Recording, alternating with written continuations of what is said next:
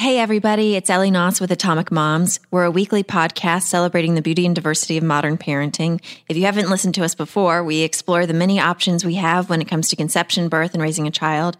We interview celebrities, experts, other parents, and caregivers, and we way overshare about our own experiences. You can follow us on Twitter, Facebook, and Instagram at Atomic Moms. We love to hear from you guys. And subscribe on iTunes.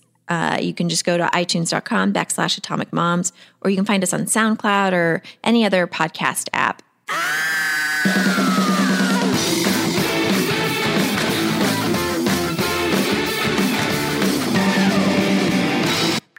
Hey, Miss Bianca, it's Ellie. I'm in studio, and we are going to be sharing with our listeners our episode with Dr. Shefali, an incredible parenting expert who's been on Oprah many times, but I just thought we could take a couple quick minutes, if you have a second, to share with our listeners what's going on. We just wanted to hear your voice. I love you. What is it called? You sneak attacked me. I sneak attacked you. What are you doing right now? What are you wearing? What am I wearing? I'm wearing my gym clothes. I just got home from the gym and I'm about to jump in the shower to go for a meeting. I have a minute or two for my amazing co-host. Woohoo! Okay, so yesterday, Bianca and I went on a date with our children and our husbands to the zoo. Yes. And what did my daughter? It was a lot of fun. And what did my daughter say to your daughter, or about your daughter? Well, I think we should preface it by saying that Ellie gave Sabrina some pointers on the way to the zoo. I said, not don't to mess with Magnolia. Yeah, I said, please don't hit her. Don't hit Maggie Moon. And, but then we got there and actually Magnolia ended up hitting Sabrina. And then, I looked over and I thought I heard Sabrina say, I like her. And I looked at Ellie and Ellie was laughing and I said, oh, that's so sweet. And Ellie said, oh yeah. And then my husband said, I don't think that's what Sabrina said. I think Sabrina said, I don't like her. And she I looked said, at Ellie and I said, not like her. I not like her. I think because Adam was giving her some special attention. Yeah. Sabrina doesn't want another woman around. Yeah. So, it was fun though. We got some really cute pictures that we'll have to post. We did. Of them looking at the monkeys, and it was so nice because I feel like I haven't seen you at all, and it was just so awesome to spend a little quality. It was our first family date that we've had. I know, isn't that crazy? And it was so cute because the dads did the carousel together with the daughters. It was adorable. Yeah. So it was adorable, and we got to catch up and just kind of talk about what's going on. And I was laughing because I was complaining that since I've been back at work, Magnolia refuses to nap when I'm home. Because I think she's doesn't want to miss out on our time together. So if I'm home, there's no nap happening. But if my nanny takes her to put her to sleep, during the week, she literally climbs into the crib. And you said that you sometimes, bring in a babysitter just so that Sabrina will nap. Exactly. And so did she nap for you yesterday? She did because we drove, she napped in the car on the way home. Well, guess who did not nap at all? Miss Sabrina Bean did not take a moment's rest, which after a morning at the zoo, by bedtime, she was a treat. So for our listeners this week, we are going to be playing for you our interview with Dr. Shefali, Oprah's parenting expert. And we're actually going to be doing an event with Dr. Shefali coming up in early December. So check that out. Is there anything else you'd like to say to our listeners, Miss Bianca? Just that I miss you guys, and I have definitely missed doing the podcast, and I had a little breakdown last night actually with Michael, just because I feel so overwhelmed and trying to get everything done. I feel like I'm on this hamster wheel to nowhere, and it's rough, man. I just feel like the hardest thing is I think how hard we are on ourselves, because you just feel like you never hit the end of your to-do list, right? It's you never can get everything that you want to get done. Which is so ironic because or timely, I should say, because with Dr. Shefali, our talk will be about from doing to being. So yes, I'm trying to implement that a lot more. And I definitely find that when I am a little more gentle with myself, it's a lot better. I'm a lot better for me. I'm a lot better for my husband, and I'm definitely a lot better for my daughter. But I'm super excited to do that talk with you. And you guys were trying to figure out a way in which we can hopefully maybe get a little piece of it or maybe the whole thing to bring to you guys. That would be so awesome. But awesome. Just got to figure out if that's possible. So subscribe on iTunes. And also next week, our episode, I had a 3-mom panel where we are discussing postpartum depression and maternity. Amazing. Maternity mental health. So check out next week's. I'm promising you, I just listened to it. It gives me chills because it's 3 moms and me just talking about our own experiences. There's a lot of laughs. It's super honest and truthful. It's one you're going to want to share with friends because it's an hour of talking about something that we usually only hear little sound bites about. So we really get in it, and I'm super excited about it. So definitely subscribe so you'll get next week's episode on that. And from Bianca and me, trust in your goodness. Live out your greatness. And rock on, Atomic Moms. Rock on, Atomic Moms. We'll be right back with Dr. Shefali.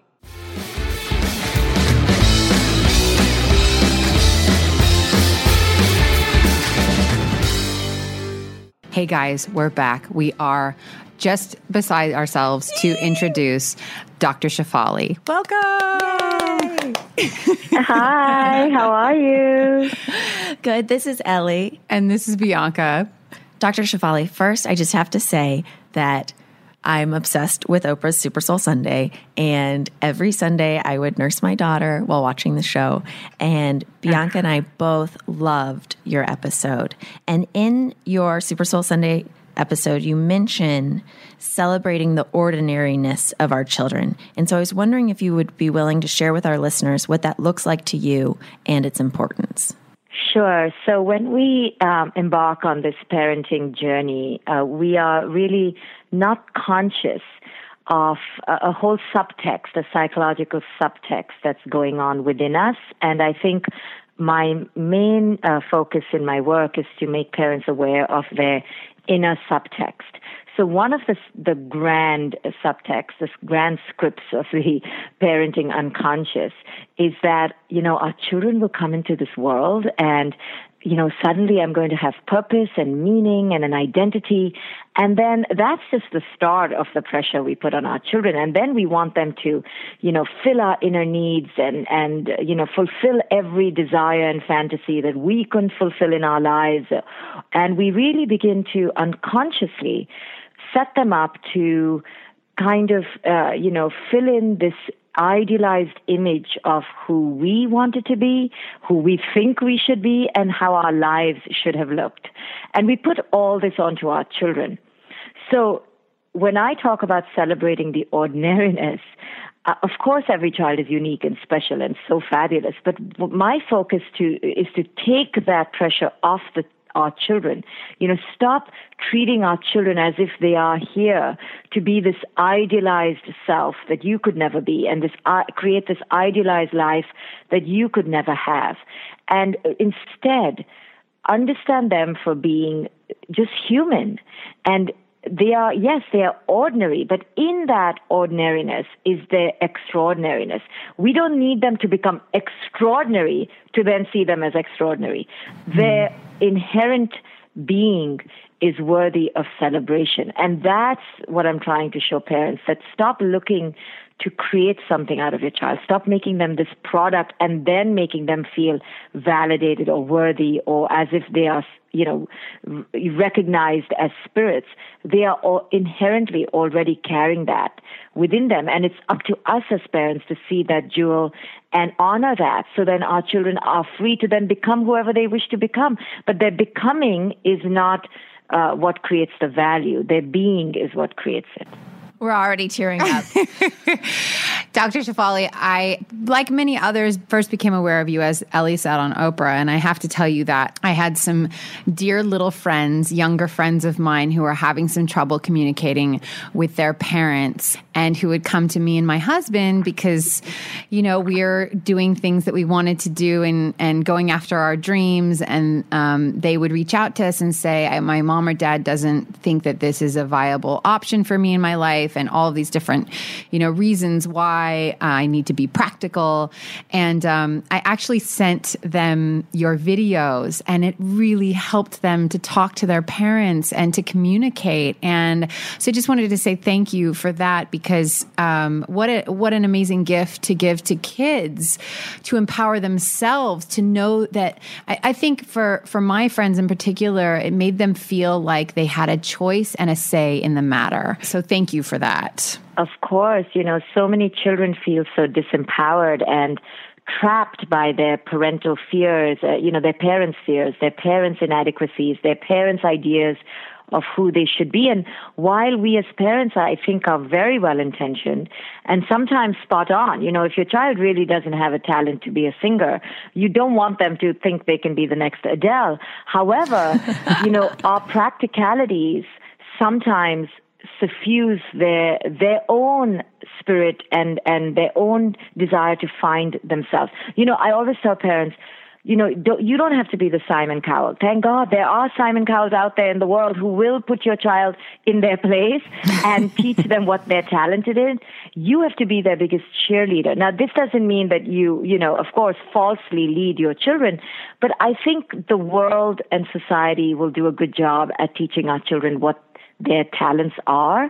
I think we need to show our children that we support their endeavor, we support their quest, we support their discovery of self. And then if they fail or succeed is irrelevant, because we are focused on the process, on their growth and the transformation, not the end result. But I think, misguided as we often become as parents by our fear and desire to control our children, that we only focus on the outcome. And that's where we create dysfunction. So you talk a lot about, you caution against the damaging effects of fixating on the external or on our ego's need for the doing and the succeeding rather than on our essence. But what do you say to parents who are afraid that if they don't keep high standards, that their kids won't grow up to reach their full potential? So instead, I always tell parents, shift the energy from creating high standards on the externals, because those are really not in our control as much as we think they are.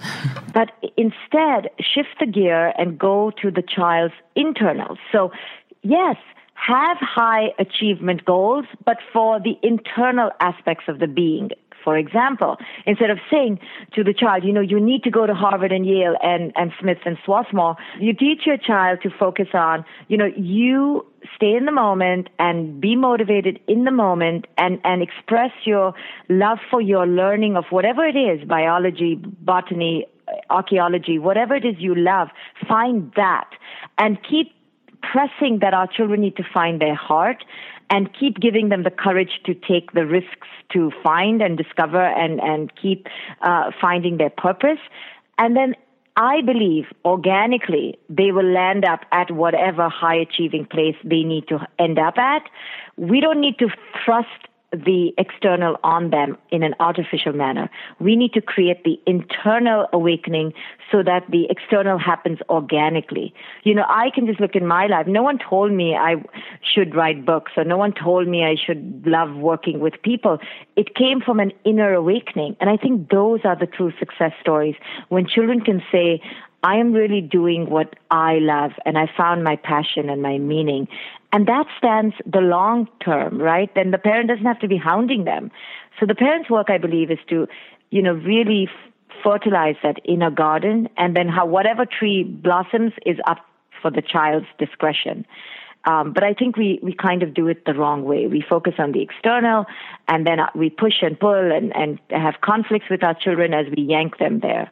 I think we need to spend the energy on the internal awakening.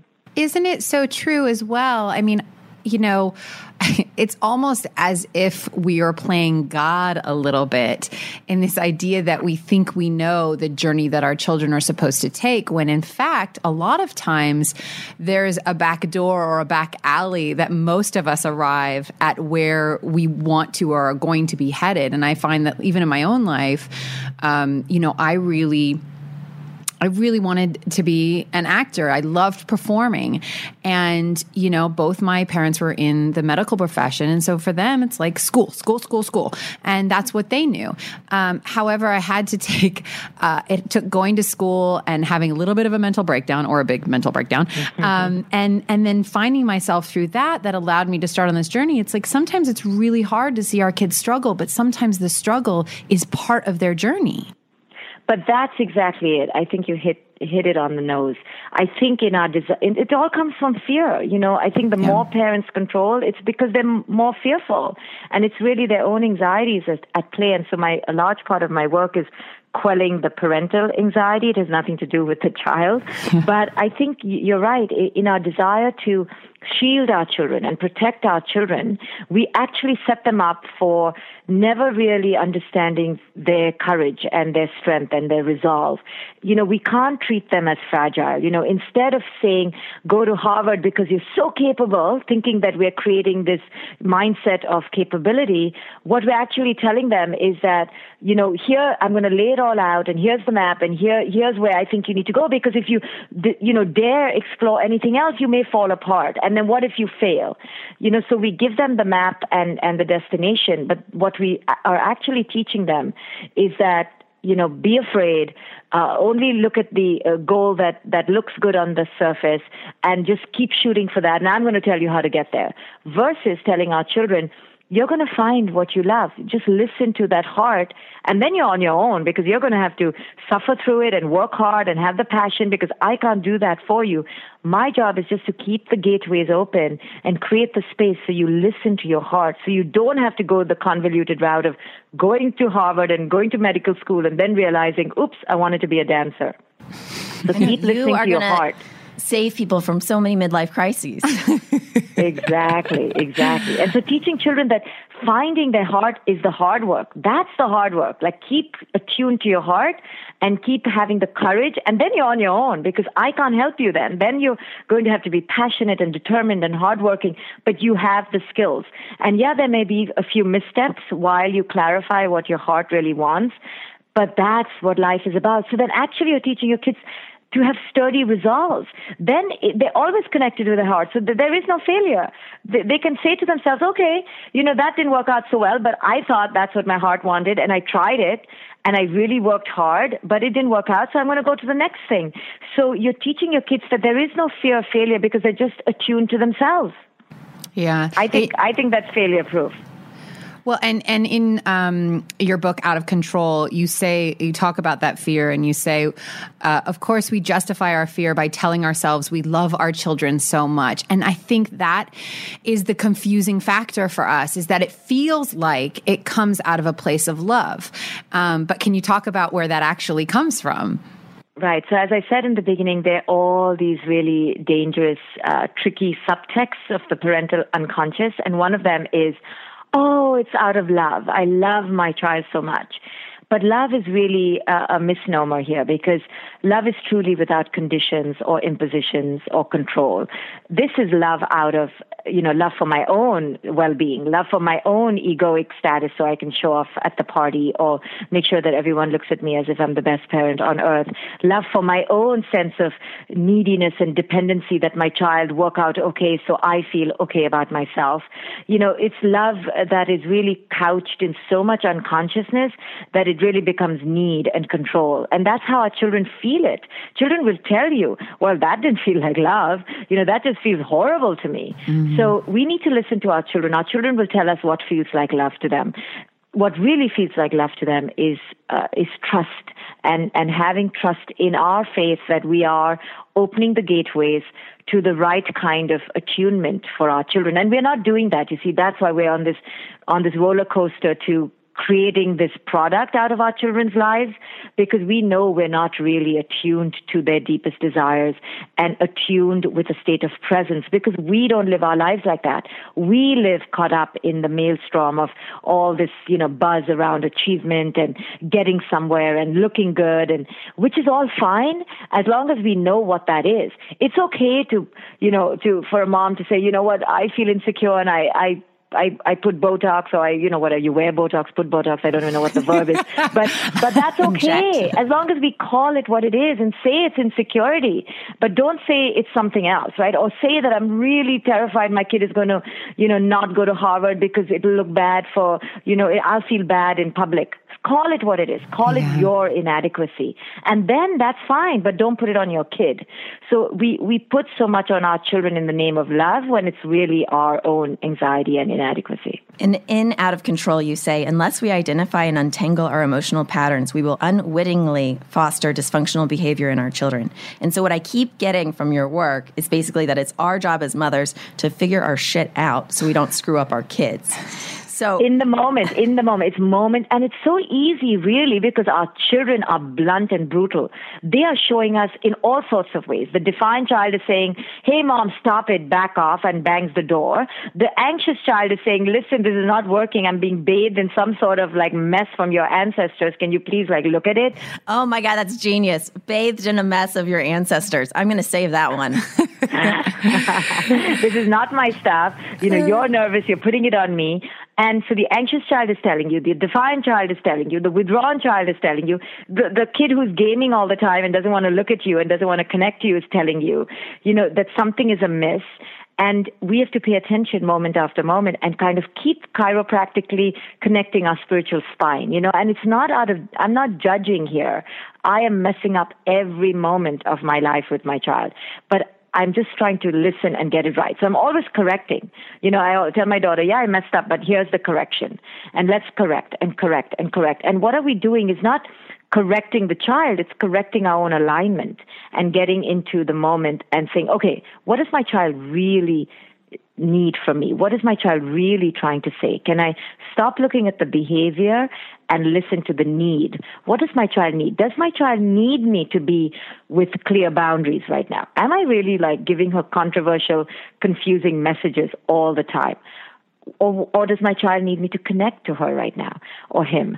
What is the real need? And going to that place takes presence. It takes quietening down our own mind and entering the heart. In Out of Control, you write, the patterns of behavior we witness in childhood become the template for our own way of parenting. So does a parent ever read your book and then go, why did my parent make me their egoic fantasy? And how do I deal with this now? How can parents speak to their own parents about their childhood? I know. This stuff kind of, yes, it's written for the parent-child relationship, but it really then becomes about the parents' parents and unworking and undoing all the stuff that we were raised with. And it brings up resentment, what the hell? I did everything for you, and look at me, I'm a basket case now. In my 40s, I can't even, walk around with a sense of self or security. But then I tell parents, the adults, that, okay, we can go back and, really get resentful and bitter and vent and kvetch to our parents. But this book, or my work, is really about enlightening you to see that they were unconscious themselves. So yes, we are all byproducts of legacies of unconsciousness and pain and shame. So where do we end the cycle? Now, if you go back and now keep getting stuck in undoing what your parents did to you by getting angry with them, that's just now recreating more negative energy. It's up to you to break this cycle now. And this enlightenment will allow you to break it and not pass it on to your children. And what a powerful role you have now to undo. Yes, for the first 40 years of your life, you were this automaton to your parents' unconscious. Yes, I agree with you, but now you have power, you have the tools to break out of it and start living your most authentic life. So this is not about entering shame or resentment, because then we just get caught up in another cycle of bitterness. This is about breaking free and unchaining yourself to the legacies of the past and setting your children free. And yes, your life was a waste till now, perhaps. You may look at it as a waste, or you can look at it as, okay, I have so much now to make within me to make sure I don't pass this on to my children, and to break generations free because of my enlightenment in the now. What's interesting too is that I find that I obviously don't know this yet because Ellie and my daughters are still very young, 2 and just 17 months. But it's interesting that also I find that the older parents are now grandparents don't know when to stop parenting. And that maybe if we adopted this philosophy from the get-go, I feel like the most common thing that I hear, sorry, Mom, is, well, you'll figure it out when you become a mother. You never stop mothering. But it's hard as an adult to be told things that I'll find myself being like, I'm an adult now. I'm almost 40 years old. Like, I should be able to make my own decisions. How do you work with that in terms of this need to continue to parent, to continue to fix, to continue to want to put your mark on everything that your kids are doing? Yeah, that's not, you see, and again, under the guise of parenting, we have parents who just cross boundaries out of anxiety and their desire to be needed and to have a role and an identity. So what more beguiling and seductive a role than the saying, but I'm just being your parent, or I'm just being loving. It's such a seductive trap, right? And it's so designed to make the child feel guilty, right? So your mom makes you feel guilty because then she'll immediately couch it as, but I was just, and you figure it out. And when your daughter's ungrateful, like you're being to me, you see how hurtful it is. Right. And then we go on this big litany of, guilt tripping our children when it's really not even parenting, because I have a 12-year-old and I feel like I'm almost finishing parenting because I can see that my role as the central figure is finishing now. And it's my inability to mourn that and let that go because I'm not feeling fulfilled in my life that I will keep on as central character. I'm no longer the central character in my child's life, and she's 12. So your mother's time is past, and her or other grandparents' inability to mourn it is a mourning, because we were so invested, but to let it go already, right? Because you need to be fulfilled in your identity from another place.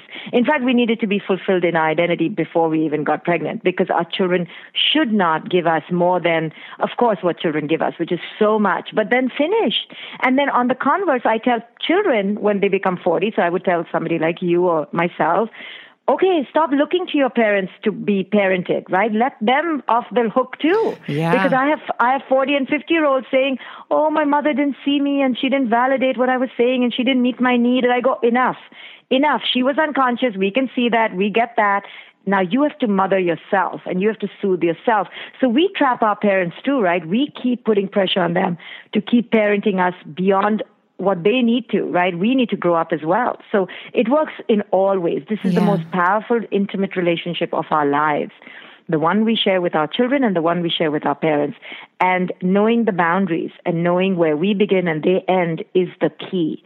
And it's all about us being grounded in our own sense of self, so we don't use our children beyond what we can milk them till age 10, but then we need to kind of start letting them be free and escape into the shadows and let them take center stage. Yeah. It's interesting. I wonder, Ellie and I talk about all the time, we'd love to have someone on, a real history buff or someone who can talk about parenting through the ages, because it would be so interesting to kind of survey how the landscape has changed. I mean, back in the day, which day? All the days. But like kids were much more independent. I mean, you think about just even crossing the Great Frontier, like you were thrown in the covered wagon and you were witnessing things that nobody now would ever have to witness. And so it would just be interesting to see how parenting has changed over the course of history. I think that we romanticize that independence and, believe it to be conscious, but I don't think it was as unconscious. It was perhaps, it just aired more on the side of just, pure neglect or, who wants to connect with children. Children were seen, to be seen, not heard. And now we're all about our children, right? Now they become like the precocious, precious products of our very existence. I think in both ways, we've just swung from one side to the other side. But I think they both have been and can be inherently unconscious. So I think the element that I'm trying to bring up in my work is not how it looks on the outside. It's not about throwing your children to the wolves tomorrow. That doesn't make you conscious today. It's about what your child needs from you and paying attention to their development as spiritual beings versus parenting them just because you think you need to do it in a certain way or go with the trend. It's really being attuned to what their spiritual being needs, what their inner being needs. Right. I'm curious, have you been to a coffee shop lately or a restaurant and you've looked over at a child and a parent and gone, now that's conscious parenting? Have you seen any of that lately where you're just like, yeah, they got it? Well, I think it's hard. In my own life, I find consciousness escapes me most of the time. And it's that rare moment where you can really bond with your kid. Listen, you're asking for a lot of factors to be in alignment, right? The sun, the moon, the stars. And then the child needs to be in a mood of receptivity. You need to be in that space of, wanting to connect. But then when those moments happen, and we all have that, it's pure magic, right? Where you really connect to your kid and you don't have an agenda. Your kid feels heard. She feels like receiving of your energy. He feels grateful that you're his mom. And there you feel fulfilled in your role as a parent. Those are rare but beautiful moments, and I think we can all strive for those, but not also judge ourselves if we can't have that all the time.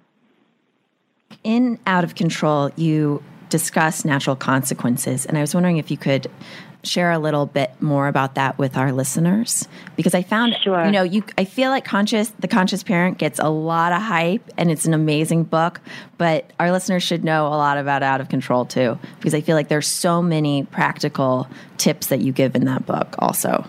Thank you. Well, it's hard. It's so hard to describe every scenario in a book, right, on parenting. So in a general way, what I like to talk about in terms of consequences is, pay attention to that subtext. Are you trying to punish your child and just calling it consequence? Or are you truly doing what is needed in the moment, which really has to do with yourself? So, for example, if your child, let's just take a behavioral, a temperamental interaction where your child is being constantly negative in her temperament and rude to you, and how do you create a quote-unquote create a consequence? And then let's take another one where the child is, say, getting a bad grade.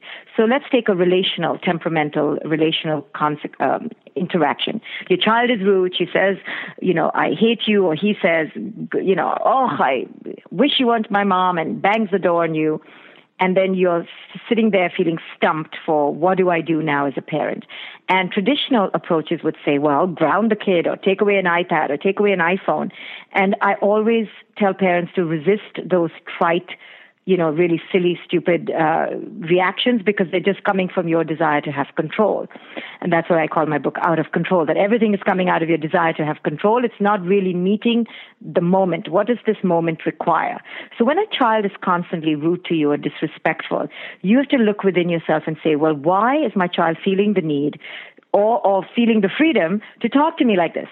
It could be one of few things. One is that I have obviously allowed myself to be treated like this, right? I have given the impression that it's okay that my child treat me as a human being like this. So, what energy have I given off that my child thinks I'm some sort of doormat? Number one. Number two, that's my energy check. What in me gives off this feeling to my child that I'm a slave?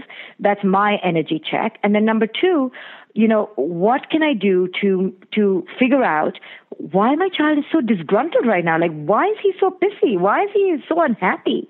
And that's figuring out what the child needs.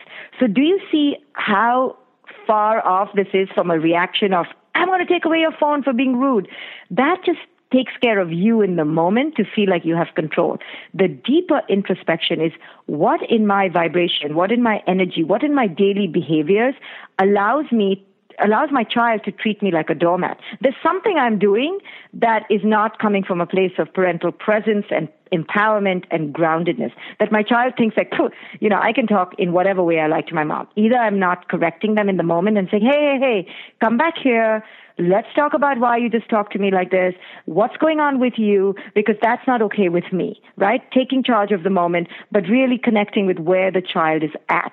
And then really sitting with your child and going, wow, you are really like an unhappy human being. And we need to figure out why you think it's okay to talk to me like this and why you feel inside so stressed out.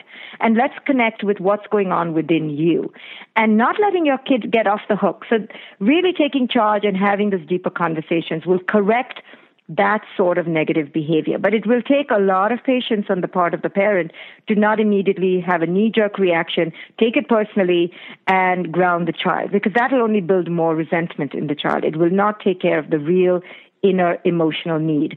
And when my child is rude, I just always just create awareness. I go, whoa, I'm in a good place right now, but you are in a really unhappy place, like bad to your karma, like what's going on with you? Let's talk about what's going on inside you. And I just hold the mirror to her and I walk away. And especially with teens and preteens, that kind of constant holding the mirror and detaching and telling them, I'm not going to stand for this, but I'm not going to also go ape on you right now because I can see you're going through something. I'm not going to take it personally. Let's reflect on it. Come back to me later. And 99% of the time, my daughter comes back to me at night and says to me, whoa, I was so mean to you, Mom. I'm really sorry. I was just angry about X, Y, and Z. And then we talk about it. And then let's talk about other mishaps. You know, a child gets a C grade or a child forgets something. Again, our knee-jerk reaction is to punish them, calling it consequence.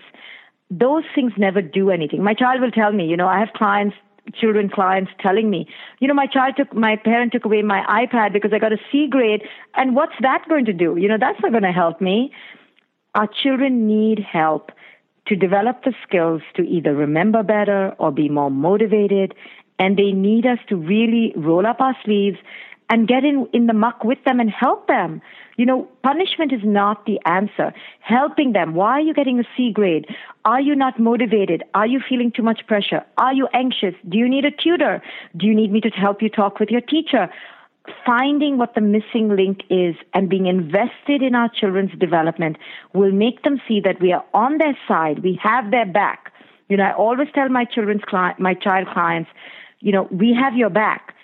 Don't be anxious. Tell us what's really going on with you. And parent and therapist, both of us together, are going to help you figure it out. And when a child feels that they're not going to be punished, that takes off so much pressure off them that they begin to open up about what they really need, and then we can really help them. Can you clarify the difference between being invested in our children and being helicopter parents? See, there's a huge difference. One is the helicopter parent is doing it out of their desire for control, which is coming from their anxiety, and they want their kid to be something. That's a whole different, that's egoic investment in the parent's own ego.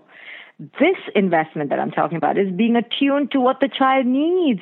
Like, what does my child need? Does my child need me to step in there and take away the video games because my child doesn't have self-control? That's a very different kind of investment than saying, I'm going to take away your video games because you got a C grade. Right. It's really asking the right questions. What does my child need for their development that I'm not providing, and how can I provide them what they need so that they may thrive? It's a very internal kind of introspective quest I ask parents to go on versus those knee-jerk reactions that are coming out of anxiety. It's a process, you know, it's a process parents have to go through, and parents don't want to go through it because every parent just wants the quick fix. But then, you know, I can't really help the parent. The parent has to be willing to do this deep introspective check-in every moment as much as they can to be fully aware of what their child needs. You know, it's like, I feel like parenthood is work either way. So are you going to do the work that makes things more difficult for yourself? Or are you going to do the work that's going to make things easier and more enjoyable for you and your child? You put on Facebook this question, most of us grew up on a diet of compliance born out of fear. Was this true in your childhood? How has this affected you in your adult life? And, you know, I think that goes hand in hand with what you were just talking about with punishment. To do things because we're fearful of the consequences sets a pattern for our lives that is just a matter of, it's a ticking time bomb, right? It's super sucky. It's not fun. Exactly. You know, that helicopter parent, that parent is going nuts every day because she's so agenda-fied. And she thinks she's invested. That's why I had to have, like, I want our listeners to know, like, we had to clarify that because it's crazy. She's not invested. She's invested in her own, in the ego. She's embedded. She's overscheduled, over-enmeshed in her own desire that her children turn out a certain way so she feels okay about herself. As our children grow older, we need to I'm telling you, my child is 12. I'm telling you both, as with young children, I barely parent now the way I used to, because if the foundations are already in place, now it's true enjoyment. And you get to see the fruits of your labor, conscious or unconscious. And it's time for us to trust our children to act on what we've taught them now. How do you transition into becoming her ally as a teenager? From being the parent, from being the source, to becoming her ally? Well, I think you start really early. As early as you become conscious, you begin telling them things like, so if they tell you that Mom, I didn't put soap on my body, I'm so sorry, I lied to you. Or you catch them in a lie, right? When they're 4 or 5, they're trying to sneak out of putting soap on their body. Something so small, well, that is the seed for them later on, feeling like you're their ally, and they can tell you, Mom, you know what, I drank too much, and at 16. So when they tell you at 4 that they made a mistake, and you tell them, wow, you're so brave. I applaud you telling me about the lie more than you having done the correct thing. Thank you for telling me that you lied, because that takes courage. And when your child sees in that moment that you were their ally and that you understood what courage it took, that's how you set the stage up at 12 to back off them and to trust that they will tell you the truth. See, you have to do the work in the moment when they're young. They're not at 14. It's a ticking time bomb, right? By 14, they're so fed up of you that if you've been controlling and anxious, if the subtext of your parenting journey has been anxiety and control, then at 14, you've got a ticking time bomb who's going to just shut down. They're going to have no interest in you. They're going to be withdrawn from you, and they're going to lie to you. And try catching, a really clever, sneaky 14 to 16-year-old. It's going to be impossible. Yeah. And that's when you realize, whoa, I need to really change course now. And there is still time. It's going to be harder to do at 14 and 16 than at 4 and 6. But you can still do it. It would mean really creating that trust that your child has lost in you. Your child doesn't trust you, you see, because you said you won't blow up, but you blew up like a crazy maniac every time. My daughter always tells me, Mom, are you in a good mood? Are you sitting down? Can we talk? And children, I feel bad that she even has to set it up like that. But obviously I've messed up that she knows I can be reactive. But it's her way of saying to me, calm down, chill, take a chill pill, and let's look at this in perspective. Don't get angry with me. Yeah. And our children shouldn't have to do that. And I tell her, you don't have to do that. And she goes, yes, I do. But, so even I've messed up that she feels the need to set it up like that. So you both, as parents of young children, our children need to trust us, feel at ease with us, that we're going to be present and calm. And then we will do what's fair, but always in conversation, always taking their spiritual beings in perspective, and not just flying off the handle and being control freaks, because that is the recipe for disaster when they turn into adolescence. Right. And I think the danger too is that if your child does open up to you and does come to a place where they trust you enough to confide in you, is to never, ever use that against them. I don't know, there's parents out there who will divulge information that their kids have told them, as a funny story, or in a time of punishment, in a time of desperation, they may turn and use. And that's, I think, so important, is that whatever your children do share with you is sacred text, is sacred dialogue, to be held with the utmost of care. It is. And having said that, we will still mess up. But then I always tell parents, there's so much opportunity to go back and reconnect and realign and get it right again. Our children are ever forgiving. They want connection from us. They're thirsty for it. They may just, as they grow older, the barriers may just get more crusty. But then we go in with a commitment to break down those barriers again and reconnect. Our children will be better for the investment in our creating a spiritual connection with them. It just takes more time, more energy, and more presence from us, but it's so worth it. Yeah. Dr. Shefali, when you have parents that come to you who don't see that, we all know those parents that don't see that they have anything to do with their child's behavior.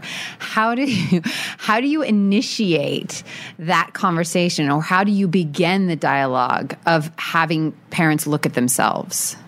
It's very hard. There's nobody more defensive than a parent. They take everything so personally. So, and then parents tell me, well, how can you tell me not to take it personally when you're making everything personal? So it's a lot of growth that parents have to go through. So it's an art.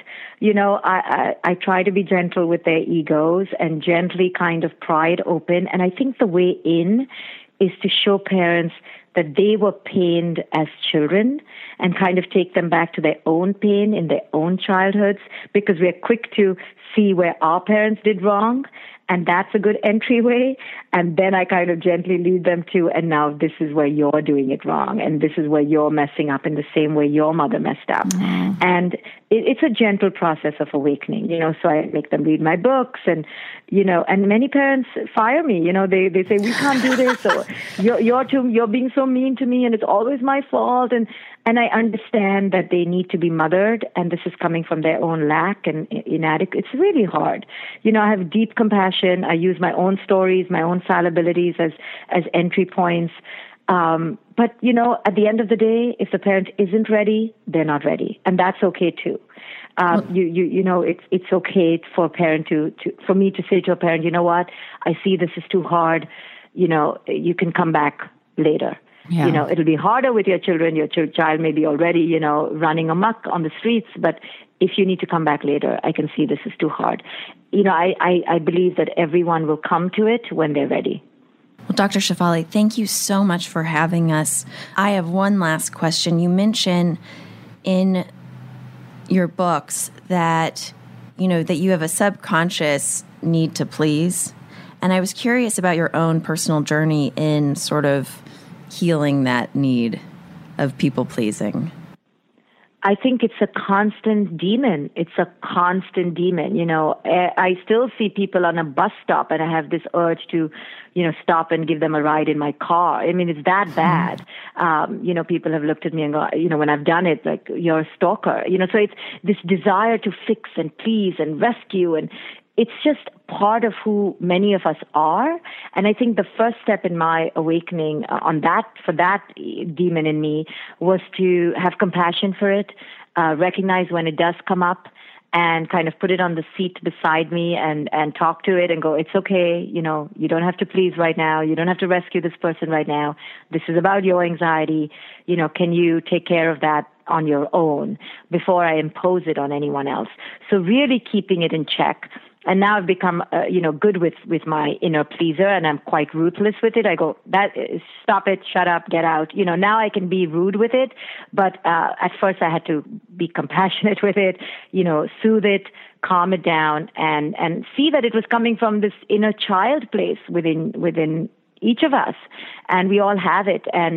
But we do need to kind of boundary it. We women especially have it on overdrive, on steroids, and we need to kind of cap it and stop it, because we will drive everyone around us crazy. And in the name of goodwill, we'll do a lot of harm. Well, Dr. Shefali, on behalf of Ellie and I and all of our listeners and parents everywhere, thank you for writing such gorgeous literature and helping us to find our way, and for just being an amazing, incredible person who has such an open heart and an open mind. It is much appreciated. Oh, thank you both, and thanks for the work you do as well. Talk to you later.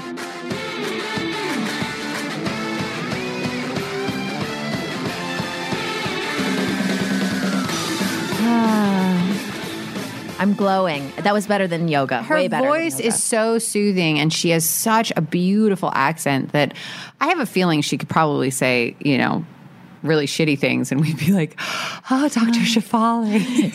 And yet everything she says makes sense. It feels so good. Yes.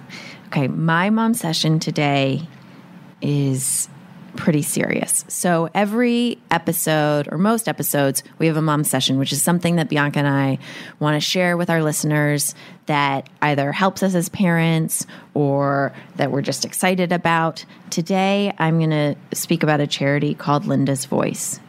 And it's named in the memory of Linda Ann Moore and started by her 3 daughters, Amanda, Kelly, and Summer.